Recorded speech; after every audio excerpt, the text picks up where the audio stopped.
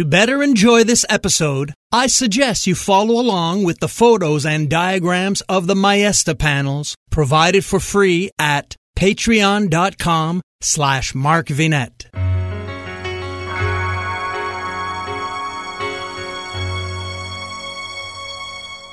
Welcome back to the History of North America Extra.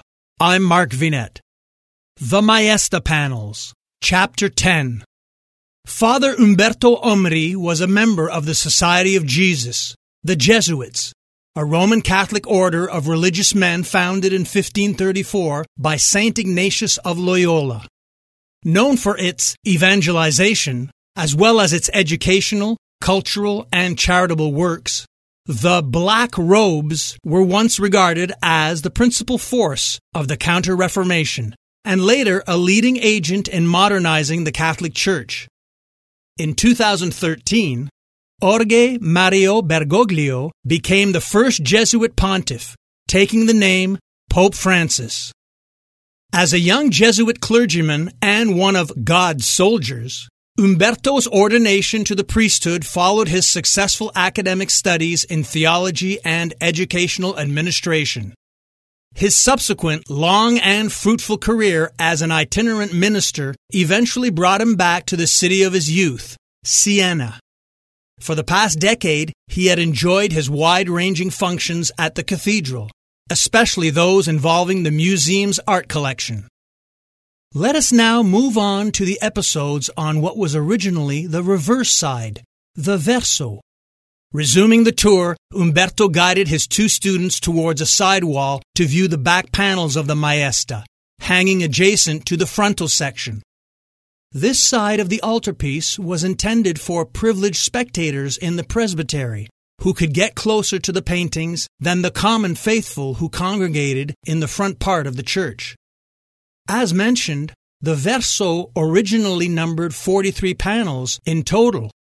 The central section, with 26 scenes from Christ's Passion, contains stories from all four Gospels.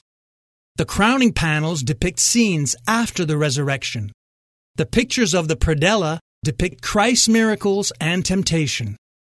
Umberto paused, cleared his throat, and then proceeded.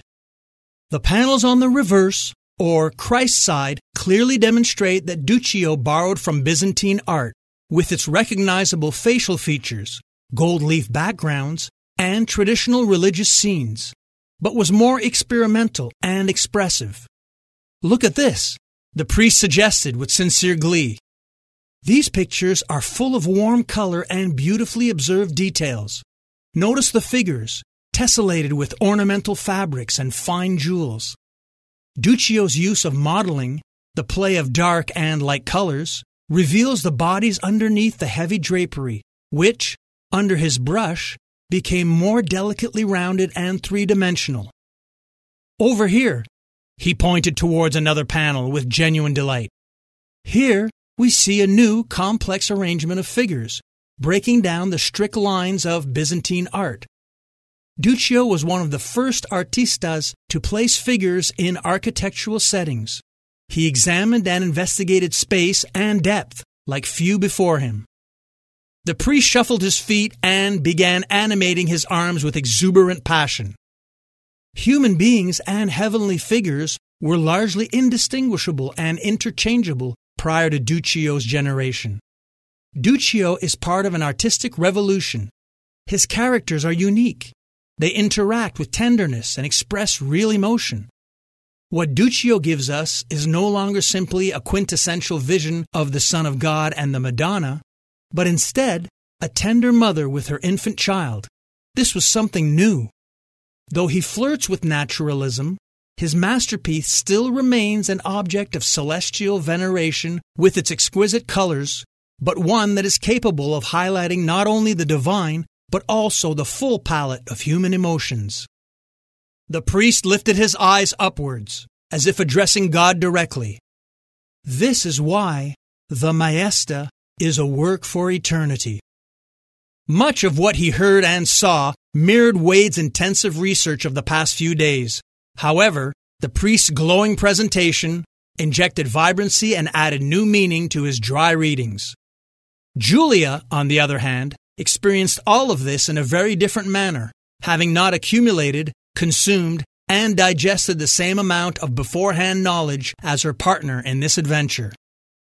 What about the missing upper panels?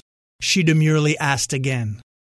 The priest ran his fingertips through his sparse silver hair and readjusted his robe, exposing the curved outline of his midriff, suggesting that he was soft in the middle. Perhaps his appetites extended to the culinary as well as the artistic. The lost frontal main crowning panels, he answered assertively, which originally form the central apex of the upper section on the Madonna side, are thought to be paintings of the Assumption and Coronation of the Virgin.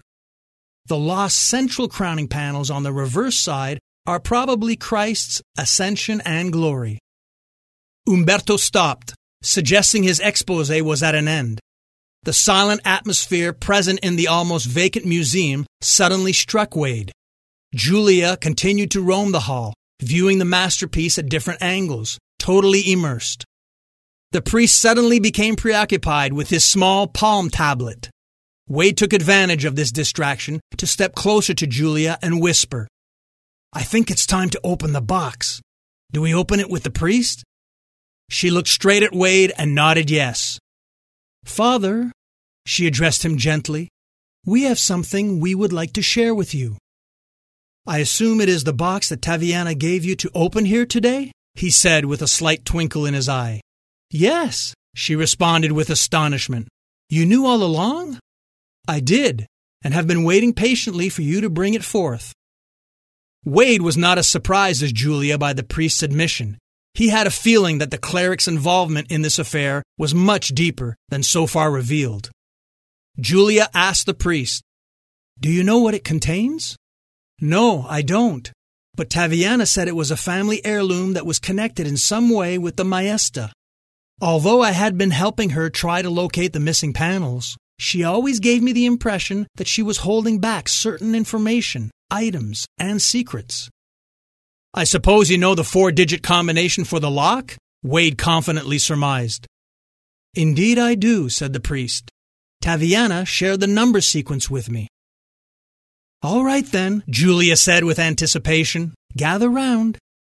She looked quickly from Umberto to Wade. Together, they formed a loose huddle as she extracted the small wooden box from her jacket pocket and presented it for all to see. "Here goes," she said, turning each of the 4 small metal combination wheels to match the numbers the priest volunteered as 2031. Immediately upon completion of the code, the 2 tight front latches on the box were loosed by Julia's delicate fingers, allowing her palm to grasp the top and lift the cover open, thereby exposing the container's mysterious contents for their impatient eyes to finally witness.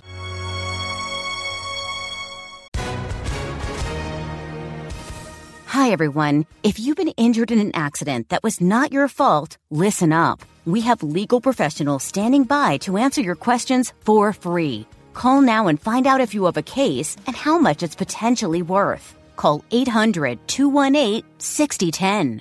I'm here with spokesman John Wolf. So, John, tell everyone listening who should call right now. Well, Maria, first off, thank you for having me here. It's always nice to answer the listeners' questions.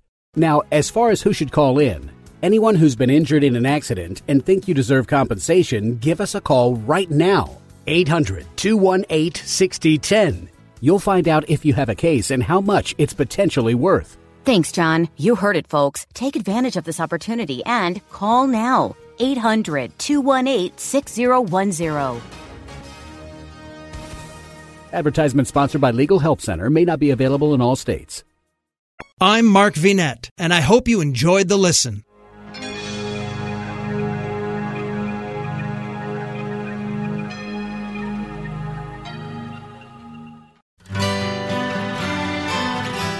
The Historical Jesus Podcast is the sweeping saga of the life and times of Galilean Jesus of Nazareth, as well as the faith, religion, and church founded to honor and disseminate his acts and teachings.